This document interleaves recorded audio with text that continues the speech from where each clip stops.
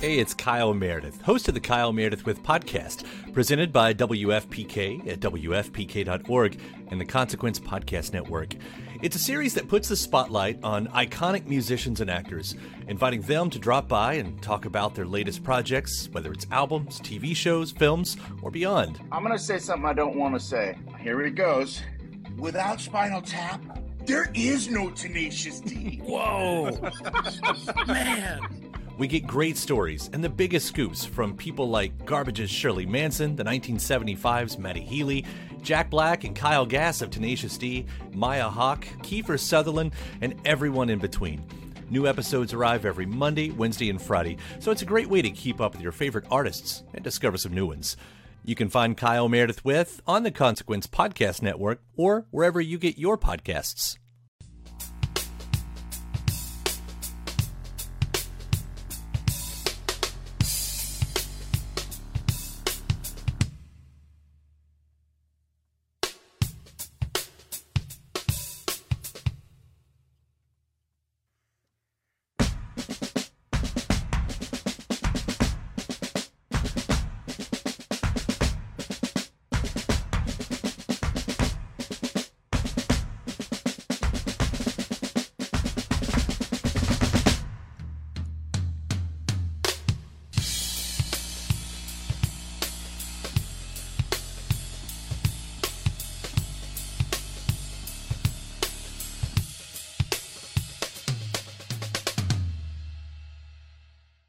Hey everyone, welcome to the Modern Drummer Podcast. For this week, Billy Amendola here again.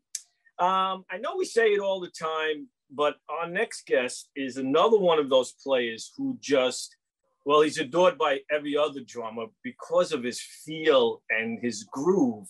You know, it's his groove. It's so smooth. It feels so good all the time. Anytime he's playing the drums, you have him on a session, those drums just sound and feel incredible. So, ladies and gentlemen, no longer Canada's kept secret. Oh, Billy Amendola, thank you. What a great introduction. My God, I think I have to PayPal you after this. $5 every compliment, you get $5. Hey man, listen. Thank you. I know, I appreciate your drumming. Just, I'm a fan myself. I've always been. And, fortunately, we became friends over the last 10, 12, 15 years or whatever it is. But, a little more, yeah. Yeah, every drummer that I speak to always just speaks highly of you. And, with you kind of stay in the background. You're not one of those guys that push yourself on people and, you stay in the background and you just do your job. I do my best to do that. I feel like, man, there's just so much saturation, so many brilliant players, and I don't know. There's just so much going on that the best course of action is to walk softly and carry as big a stick as you can. It's still always a humbling kind of path to take. I think it's important. There's no point in waving your own flag all the time. We already have to do that with social media. Like, I don't know about you, but when that whole thing started, it was tough at the beginning because I had to convince myself that it's okay to say, this is what I'm doing today. I always felt like a sense of am I, is this braggy? Is this like, right. And then you walk that line between don't brag, and people want to know what you're up to, your family, your friends, other musicians. So yeah, but thank you for saying that. But I still to this day always find myself navigating that line of trying to stay, as and a lot of times that works because the mystique too. Because if you're out there all the time, some of us, some people have to be out there all the time because that's, even sure. This every week, and it's like I'm tired sure. of seeing myself and hearing myself. But you have to do it, and now that we still can't go out and interact, it's still it's still hard. So the whole internet and Zoom and the social media and all that, it's still a way of life, unfortunately and fortunately, But I like what you're doing, and it's you work, so it's not like people that need to know who you are. They hire you for you. That's how I. Hey, I just made $15. Exactly. I do consider myself sort of the working guy's drummer guy. And I love it. I love being able to do different things and different, if I'm doing a session or a gig, it doesn't matter if the gig is at a festival in front of a big audience or at a club, for 20 people. I don't care. Like, I just love the diversity of where I've ended up. It's kind of cool that I get to just experience a bunch of different kind of levels, different music. You know what I mean? Yeah. Well, before we go back to your early days, let's start like where you are now. I know you've been out with Colby Calais, touring, right? Yeah. You just I've been finished that. Just did a month of fly dates. I mean, Colby, we've been doing stuff on and off for years. Mm-hmm. So, and it comes in waves, right? So I just finished a month with Colby. In the next couple of months, I'll be back out fly dates with Smash Mouth. The session things are super fun. Last week I did a session for Herb Alpert, and then the next day I did a session, for a Steelheart, like an amazing 80s, pop rock metal band. Like, it's funny the things that I walk into the studio and I'm playing a ballad for Herb, and then the next day I'm just like balls to the walls, like, and I love it. I can't say enough about that. But so that's what I'm doing. I mean, it's basically weekend warrior stuff, fly dates with whoever. And how is that in these days, being on the road? I mean, obviously it's got to be a little bit scary. I mean, for sure. Obviously, we all know that man, the first time I got on a plane since the pandemic doors, slammed down, wasn't only a couple of months ago. And it was nerve-wracking and anxiety-ridden. I mean, I'm vaccinated, and I know that there are vaccine requirements on in airports and in flights and all that stuff. But still, you read the news, you hear about people getting COVID regardless. So basically traveling is kind of scary. There's an element of apprehension that comes along with every time I'm driving to the airport. I'm like, oh God, like, you're just trying to stay in your lane and keep, and physically and hypothetically, you just want to, try and get through the travel portion. And even, you got to remember, even gigs, we used to do meet and greets after every show, right? All that stuff's like new. You have to be careful about, you go to sing in a microphone, has somebody wipe that microphone down, it's the layers and layers and layers of things that you have to try and keep an eye out for are kind of, overwhelming at times. So it doesn't go without anxiety or apprehension. I'm sure everybody's feeling that. I don't do a lot of bus tours. That would probably give me the most anxiety of all, because you would be stuck. And I know a lot of my friends are on bus tours, and we want entertainment, we want music, we want this career to move forward and the world to, but right now we're in this bizarre in-between place. We're not out of the weeds. We're not out of the weeds yet. We're half out of the weeds. So the world is half back to where it was. And so it's a little scary, Yeah. And I guess everyone just has to be aware. That's what it is. Everybody just has to stay aware. Can't let your guard down, thinking, oh, this is fine. That is the best way. I mean, the best, most concise way to put it. Keep your guard up. We're not ready yet, Yeah. So, but I'm happy that you're out there playing. Just please be careful. I'm sure thanks. you are. Thanks. And so now, being that you do studio and live, because you're also one of those guys who do both. Do you play any differently when you play in the studio, or as opposed to when you're playing live? Like, do you have a different approach, or because some guys just say, no, I just sit down and I play. That's me. Yeah, I think that there's a bit of there's a different approach. I mean, it's funny with live, you can't even help it. I think subconsciously you play a little harder. You depending on the gig, of course, but you are connecting with an audience. You're connecting with that's the other thing, is you're playing with people. Unfortunately, this studio life now is really by yourself.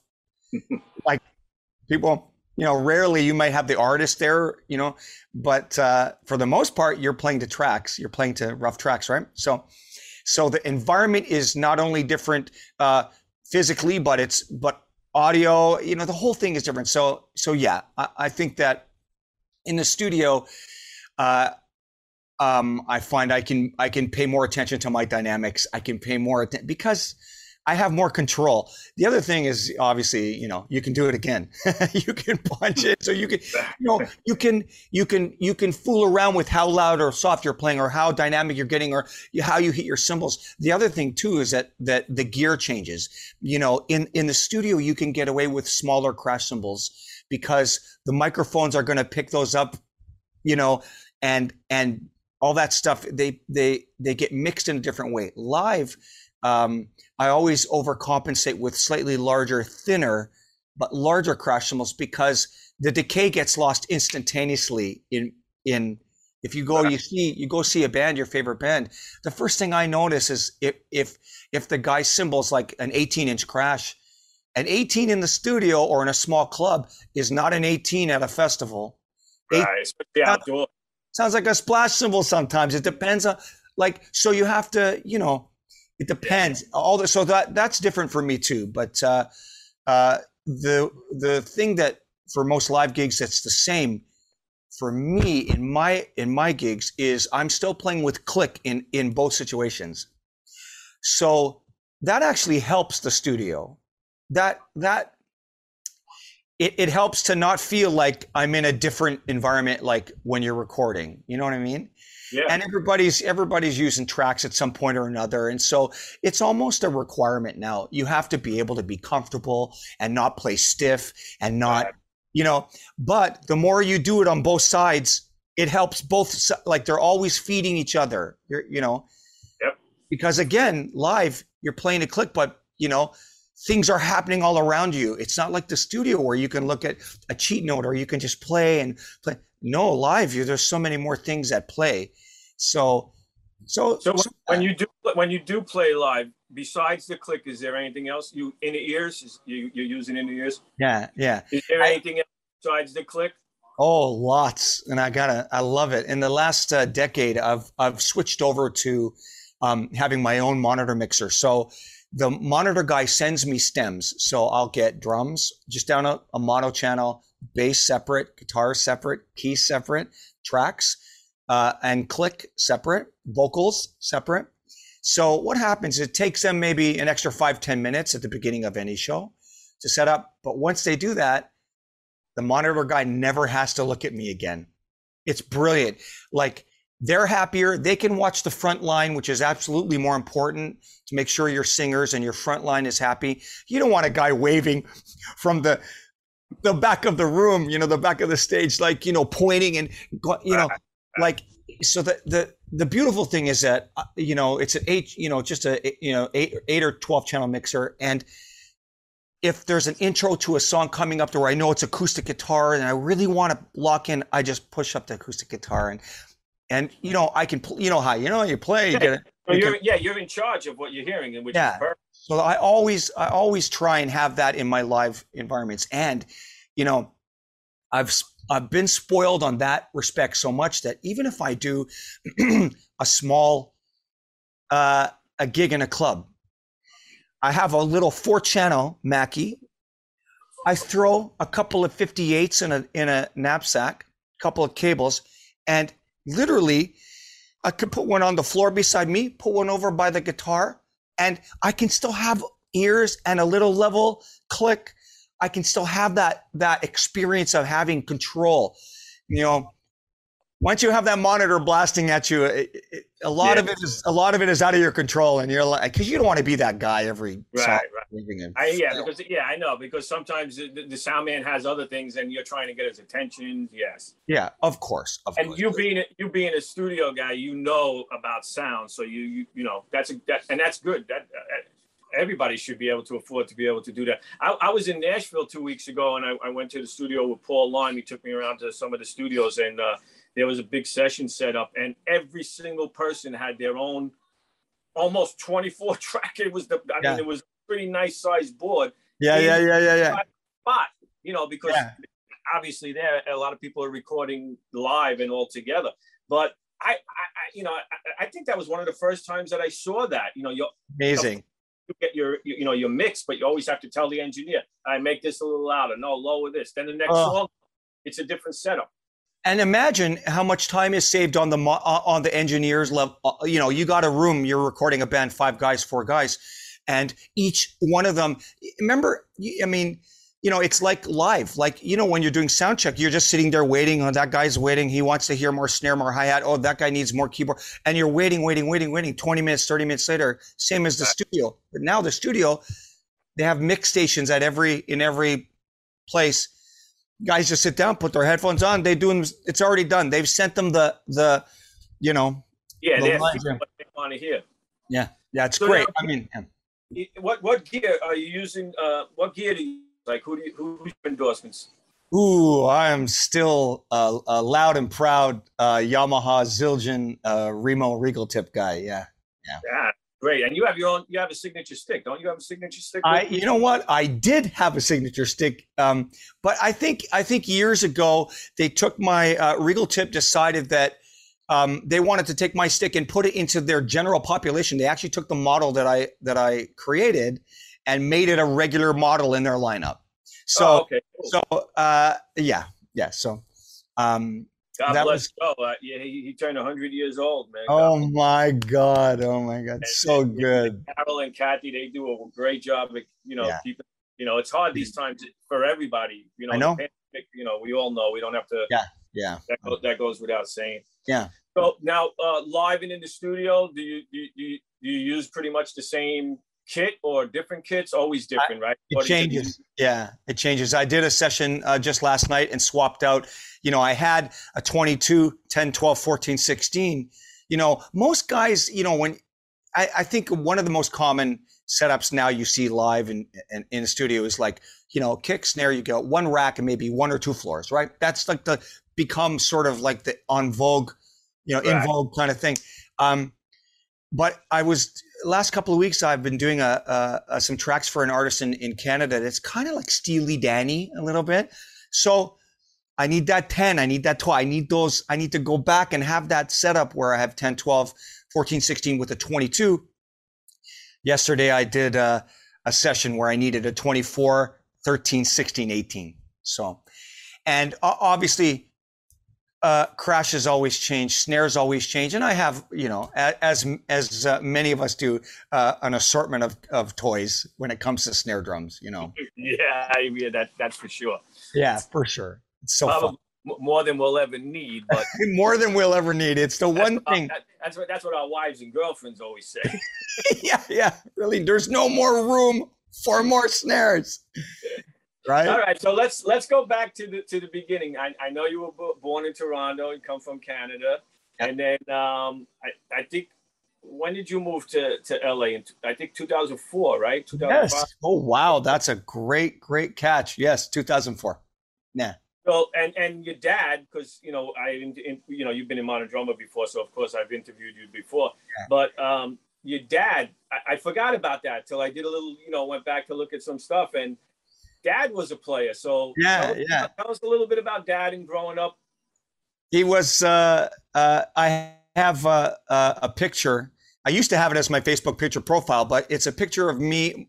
I was 6 months old.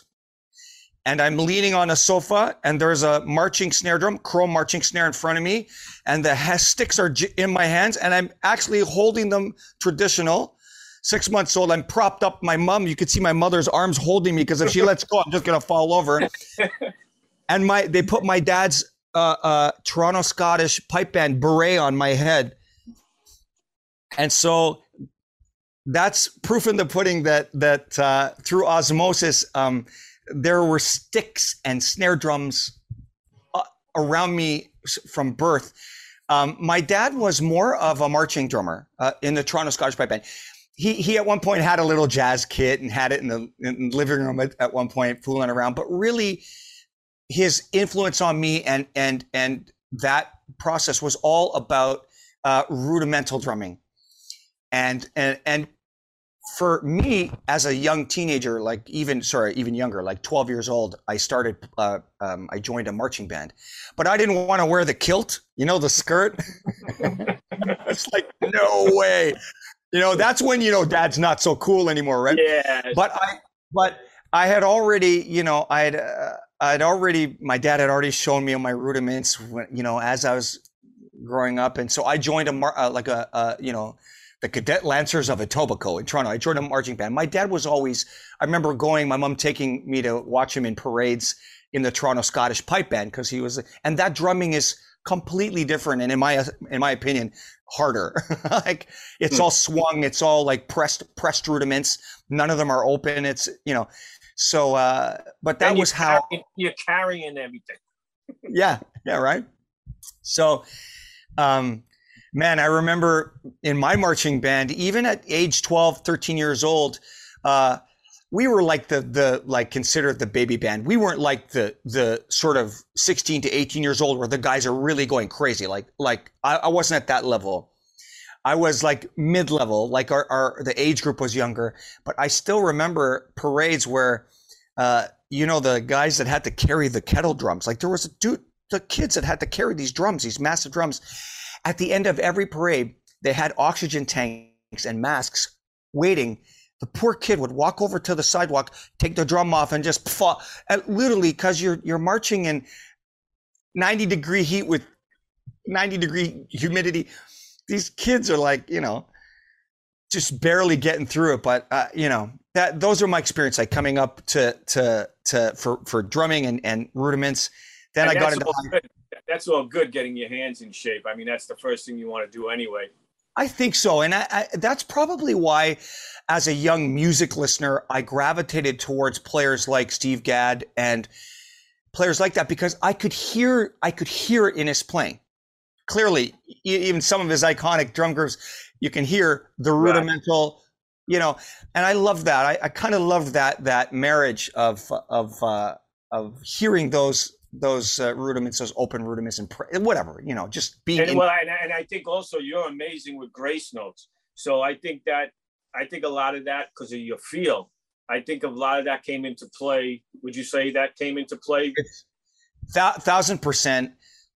The grace note thing in grooves is a direct derivative of paying so much attention to the dynamics and just playing rudiments alone between accents and, because we got.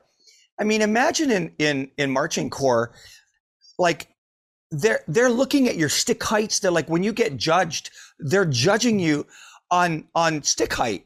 The drums all had to be the same level, even no matter how tall or short you were.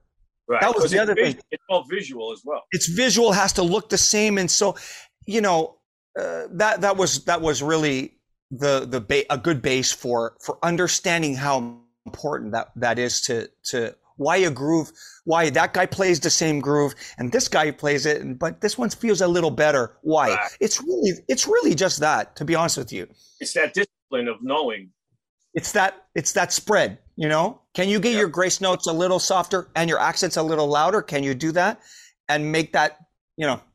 Feel good. Yeah, no, you're great. That's a very strong point of yours, that everybody gravitates to your feel. So obviously that had a lot to do with it. So now, going back, besides Dad, who like did Dad? What records did Dad play you? Like bands? Did he turn you on to any people? My folks were like, listen to adult radio. Like all I heard was pop radio hits and folk music. I didn't grow up listening to really any specific genre, to be honest with you, just radio, right? Just so, which is good though. I sort of came up listening to things that were produced and made it on the radio, which means they've gone through the process of being a good song and being produced well, and the drummer's not playing crazy. You know what I mean? Like I learned restraint. I learned in context, playing fills that made sense to the song.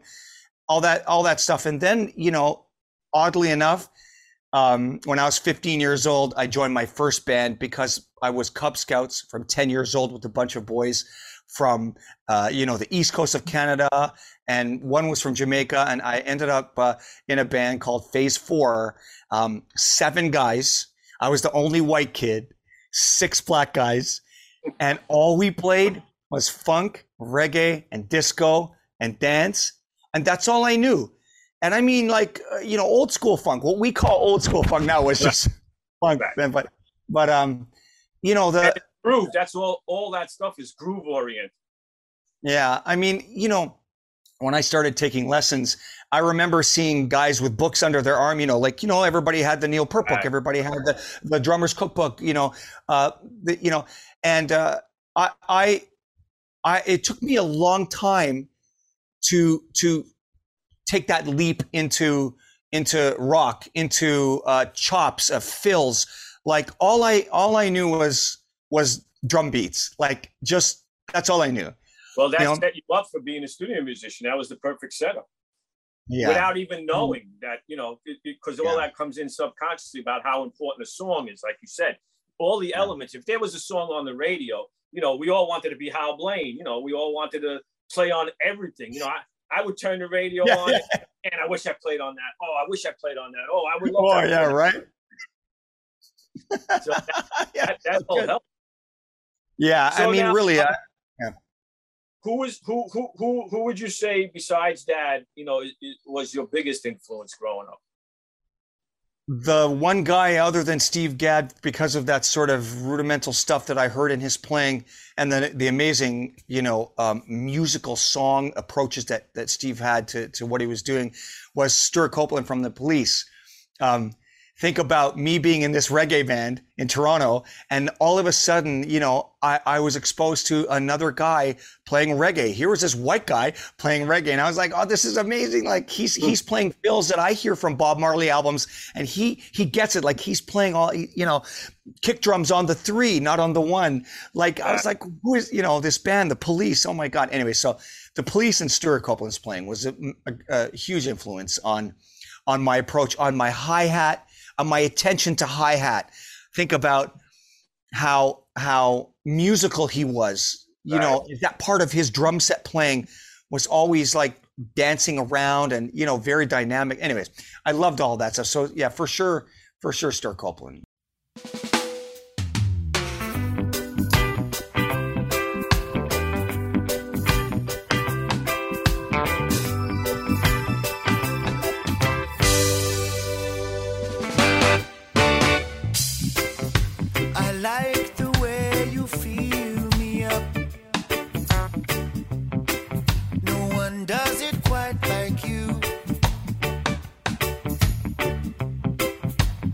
Always good to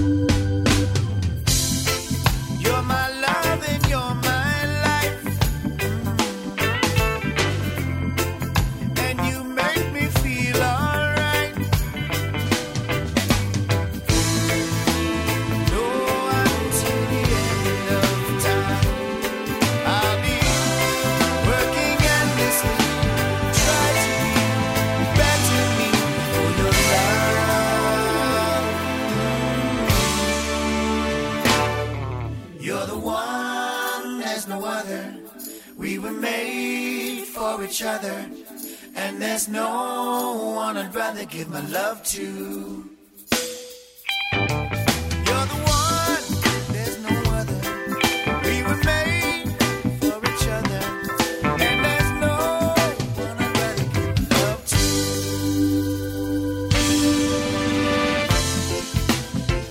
There's no one,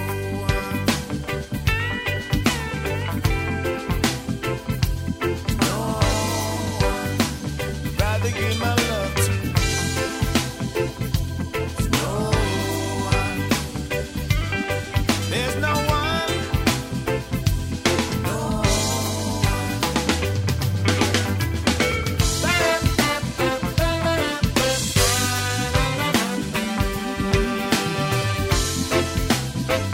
There's no one rather give my love. Only you, yeah you. No one, there's no one.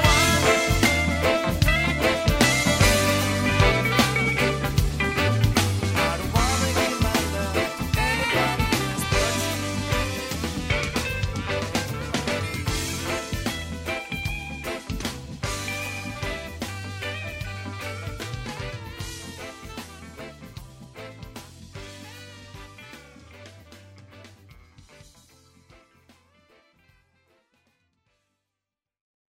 Cool. And now the way that some people may not know, but the way that you and I met was through Ringo Starr. Yeah. Wow. What a bucket list event in my life. through our buddy Ringo. I mean, well, let's go through the process. So, did you got the gig with Dave Stewart of the Eurythmics first, right? You were playing with Dave, still playing Yeah. with today, you know. I So still, let's to this day. tell that story about how that all came about, because Randy was in Ringo's band for his TV promotion for the Liverpool 8 album. And then you tell the story about going to Liverpool and Oh my God. Well, it wouldn't be fair without quickly just really bullet pointing the path to sort of Dave, because that, you know, it's because of Dave Stewart and Dave Stewart using his players to bring into Ringo's promotional tour for Liverpool 8. But how I got to Dave Stewart really quickly, I'm in LA and I have a friend in Toronto that manages a singer from a band. And there's a guy in Buffalo that manages that band. Toronto guy manages the singer. The Buffalo guy manages the band. So they always have to talk to each other about touring schedules. Can I get the singer? Can I have the band? That kind of thing. In that conversation on the phone, the Buffalo guy says, hey, I'm putting a band together for Ian Gillan from Deep Purple. I have everybody, but I don't have a drummer. And my friend who I played in bands with, who was at the time working for Rush's management, SRO, he says, I got your guy. Call this guy. He's from Toronto, but he's in LA right now, but he'd be perfect for the gig. So he gives my number. He reaches out to me and he says, Andy Curran in Toronto reaches out to me, and this fellow's name, who's still a dear friend, Michael Lee Jackson, is not Ian's personal manager, he's his entertainment lawyer, and he's going to play guitar in the band. wow. So he's wearing three hats, and he reaches out to me and says, "You come highly recommended. Could you send me some music?" So I, of course, pull together a couple of MP3s that I feel are in that vein, that bowl, and I send him the Rick Emmett CD, Rick Emmett's breakout CD, after he left Triumph. And there's a track on that CD called Drive Time, and it's a very fast shuffle. And I sent him this stuff, and a day later he calls me up and he goes, I heard 8 bars of Drive Time and I knew you were the guy. That was it. Let's talk schedule. Let's talk. Okay. So now I'm on the Ian Gillan tour. We start on the East Coast of America, and we're going to go all the way to the West Coast. And I end Now, up. were you also doing Deep Purple songs? Was he doing any Deep Purple? Oh yeah, of course. Wow. In every city, they ran a radio contest, and a local guitar player could come up on stage with us and play "Smoke on the Water." It was To see these young kids, you know, girls, guys, like it was a, you know, dream come true for them, and super exciting for us. So we make our way to the West Coast. We get to LA. Last gig, you know, Sunset Strip, the House of Blues. I'm in the dressing room, and there's this big guy, and big black guy. He's got wearing all black. He's got black sunglasses, and he's like just super cool. And I don't know what he's doing in the dressing room. Like, he's just all like sort of quiet. And I meet him. This is before the gig. He says, my name's Michael Bradford. And I go, hi, Michael. It's great to meet you. And I don't really even at that point know if he's a friend, or it turns out he produced the last Deep Purple album. He was the bass player in Kid Rock's band. Oh, right. He's like, a legend already. And I'm just stupid and I don't even know. So we go on stage, and it turns out that night on our last tour, Michael Bradford is going to come out and do Smoke on the Water. He's going to be the guest, and Ian introduces him. And so after the show, we all make friends. We exchange numbers. It was great to meet you. And a couple of months later, Michael and I start working together. I start playing on some demos for him. Michael puts Dave Stewart's band together because he was Dave's musical director. Right, that's right. That's how I got to play with Ringo. And imagine the first time I talked to Ringo was on the phone. I was doing a demo with Dave in LA where I was set up, and we're sitting in the control room, and Dave just goes, here.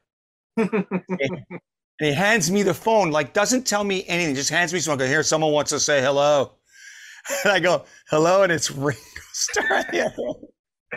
Like, great, thanks. Anyways, we had a very lovely and brief conversation. I was like very excited to meet you, and what do you say? Come on, I don't want to like draw this out, but it's pretty intense and amazing and exciting to talk to one of your icons, one of your and then go on tour and play double drums, and oh my God. And we didn't, TV shows. I mean, how long did that? It was like a year, right? It was like. Oh, it was about half a year. I think it caps about half a year. The whole promo, all the TV shows. Yeah. And we literally met on stage at soundcheck. Like walk on stage, there's the two drum kits, and so it's many things at once. It's exciting. You're nervous as hell. You're trying to contain all these things, and you're a drummer playing with another drummer. Forget about all of the obvious, crazy, intense things that are going through your head. Right. You looking to your left, and there's a Beatle. Like, try not to think about that. But now you're going to have to play with another drummer. There's a dance and a marriage that happens, and of course I'm going to let him lead. I'm going to follow him. And it truly was a dance. I can't say and have said on the record, and I love saying this, that playing with two drummers is not the most simple thing at all. Everybody has their own pocket, their own time, their own feel, but probably the easiest drummer I've ever played with has been Ringo Starr. And that's not a word of a lie. He just has an internal clock that is beautiful. Like his feel playing along with him was just effortless. And so I would just play with him. If he started a triplet fill, I would let him get halfway in the bar, and then I would finish with a triplet fill with him. He does a triplet, I do straight 16s. I never want to do that. I always let him lead. Like if he's da da da da da da da da da, then I'm gonna join in at the end of the bar with 16s. I'm listening all the time to where he is, right? So, but yeah, it was amazing. So yeah, that was a great period of time, and at the time you kind of was still like a little under the radar, and I guess Ringo really believed in Dave Stewart, obviously, that he just said, he just completely left it up to Dave. You can use your guys, we'll use your band, and it worked. And I remember the girl violin player was in that band. Yeah. Oh my God. So the whole band was just top notch. I mean, amazing. Yeah. Yeah. And that whole record, that period, that obviously Liverpool 8 was the record that Dave produced. And then you wind up going to Liverpool for Ringo's big like homecoming, and I think it was they gave crazy. City, and it was like Liverpool that year had been named City of Culture. I think that switches each year to a European City of Culture, and all of those planets were in alignment for Ringo that year because he has a CD called Liverpool 8. He's going to perform in Liverpool in the same year that CD is released, and Liverpool is a City of Culture.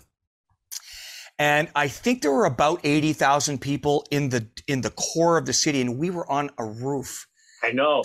We ran photos. Rob Shanahan took the photos. We ran them in Modern Drummer, full page spread, and you're on that overlooking. It was a gorgeous shot. It was crazy. It was crazy. Yeah. That's a great memory. Those are all great memories. It is, for sure. And everything, all the TV shows we did were incredible. I mean, we did the Craig Kilborn show. Craig didn't have any other guests that night. He only had Ringo. So we just kept playing songs, and he'd keep interviewing Ringo. We just played that song. And yeah. And and Rachel Ray, that's when I hung out with all you guys. You introduced me to Dave that day. And that was a great day. I mean, we had Rachel Ray cooking for us. Amazing. Amazing. Yeah, it's great memories. And it was amazing. Obviously, too, like, I know we haven't really said it, but Billy, you're a little bit of a legend yourself, my friend. And so it was amazing for me to meet you. Come on.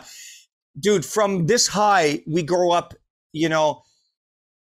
idolizing that magazine. And like, is the only magazine for decades that cater to drummers and drumming, and there you were at the throne, so to speak. And so finally to meet you also and hang out with you was very special for me, and I consider that well, thank awesome. you. Okay, thank you. And now I have to give you don't have to pay me. You could keep that.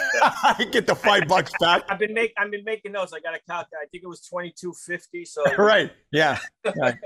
Yes. Thank you. I appreciate that. My so pleasure.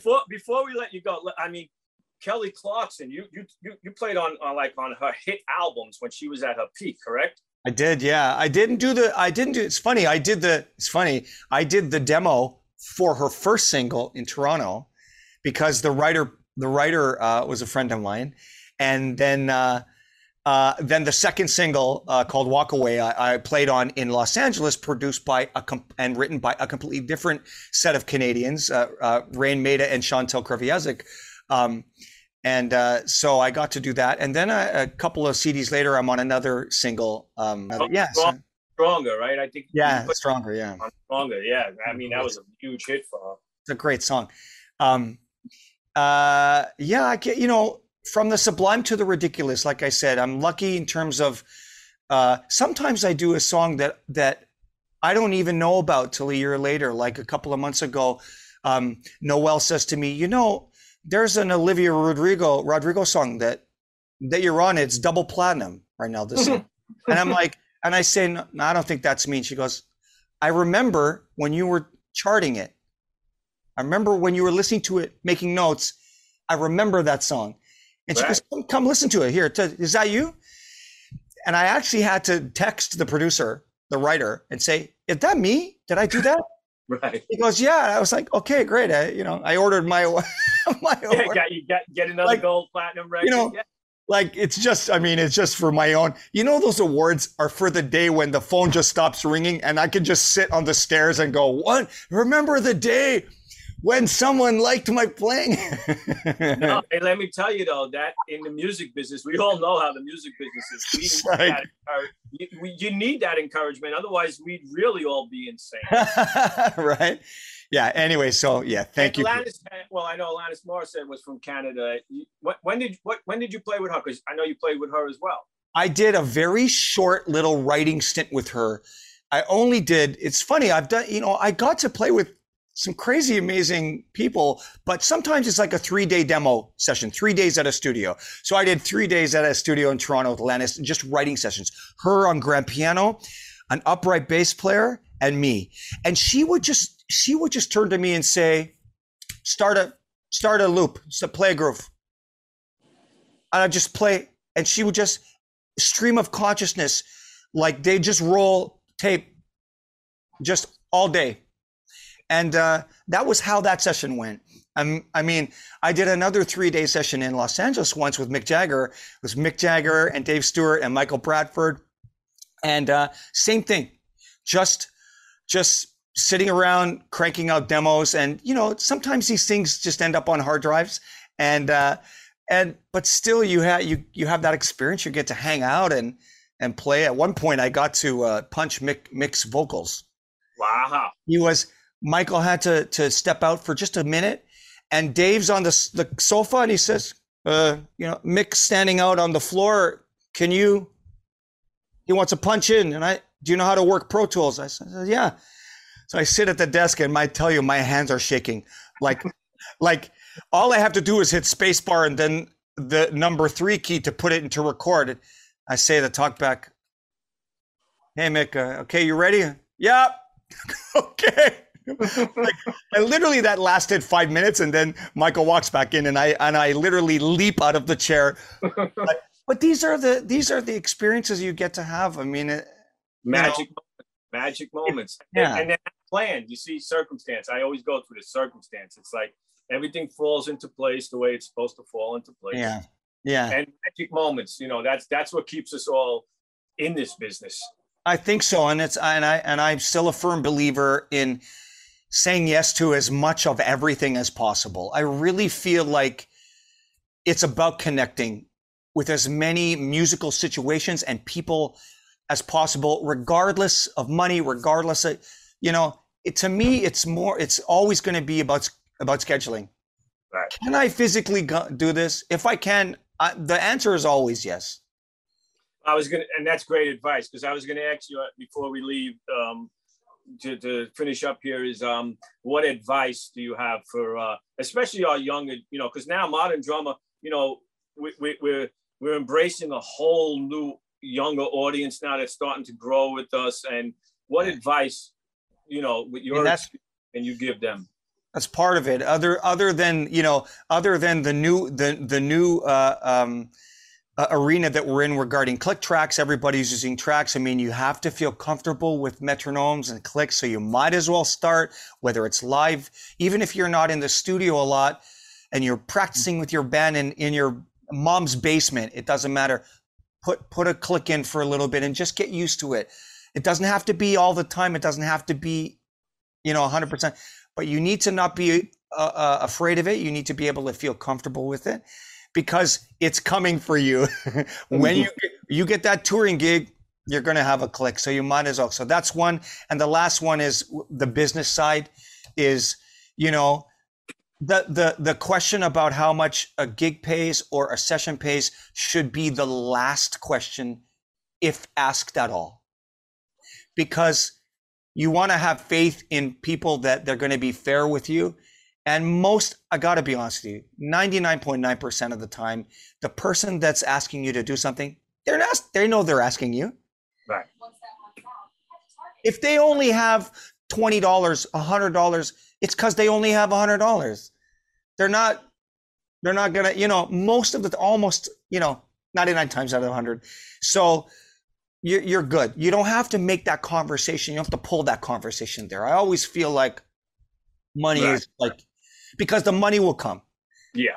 And like you said, like you don't know. You could play on something and then a year later it's out and it's a gold record, Or you could play for somebody for nothing, and a year later they call you and they have a paying tour.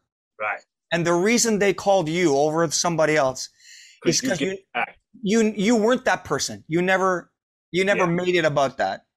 And that's a characteristic I think that should be adopted as you come up the ladder. Great advice. Well, listen, thank you so much for taking Oh my God. And You with the, oh my God, look at this guy. I want to reach through the camera and hug you.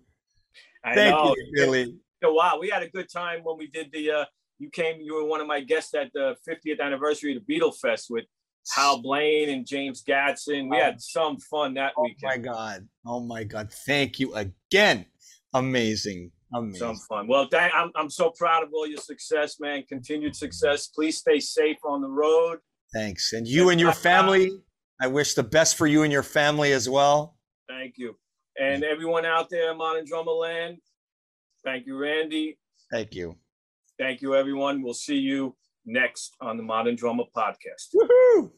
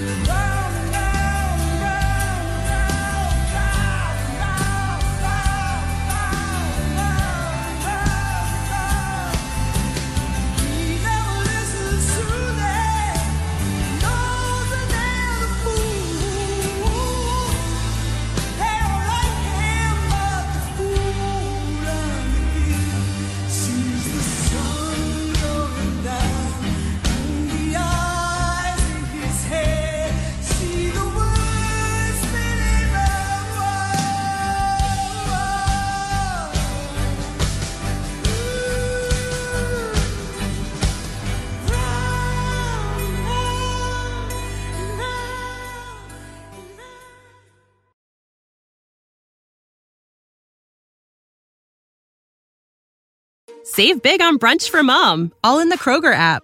Get 16-ounce packs of flavorful Angus 90% lean ground sirloin for $4.99 each with a digital coupon. Then buy 2, get 2 free on 12 packs of delicious Coca-Cola, Pepsi, or 7-Up, all with your card. Shop these deals at your local Kroger today, or tap the screen now to download the Kroger app to save big today. Kroger, fresh for everyone. Prices and product availability subject to change. Restrictions apply. See site for details.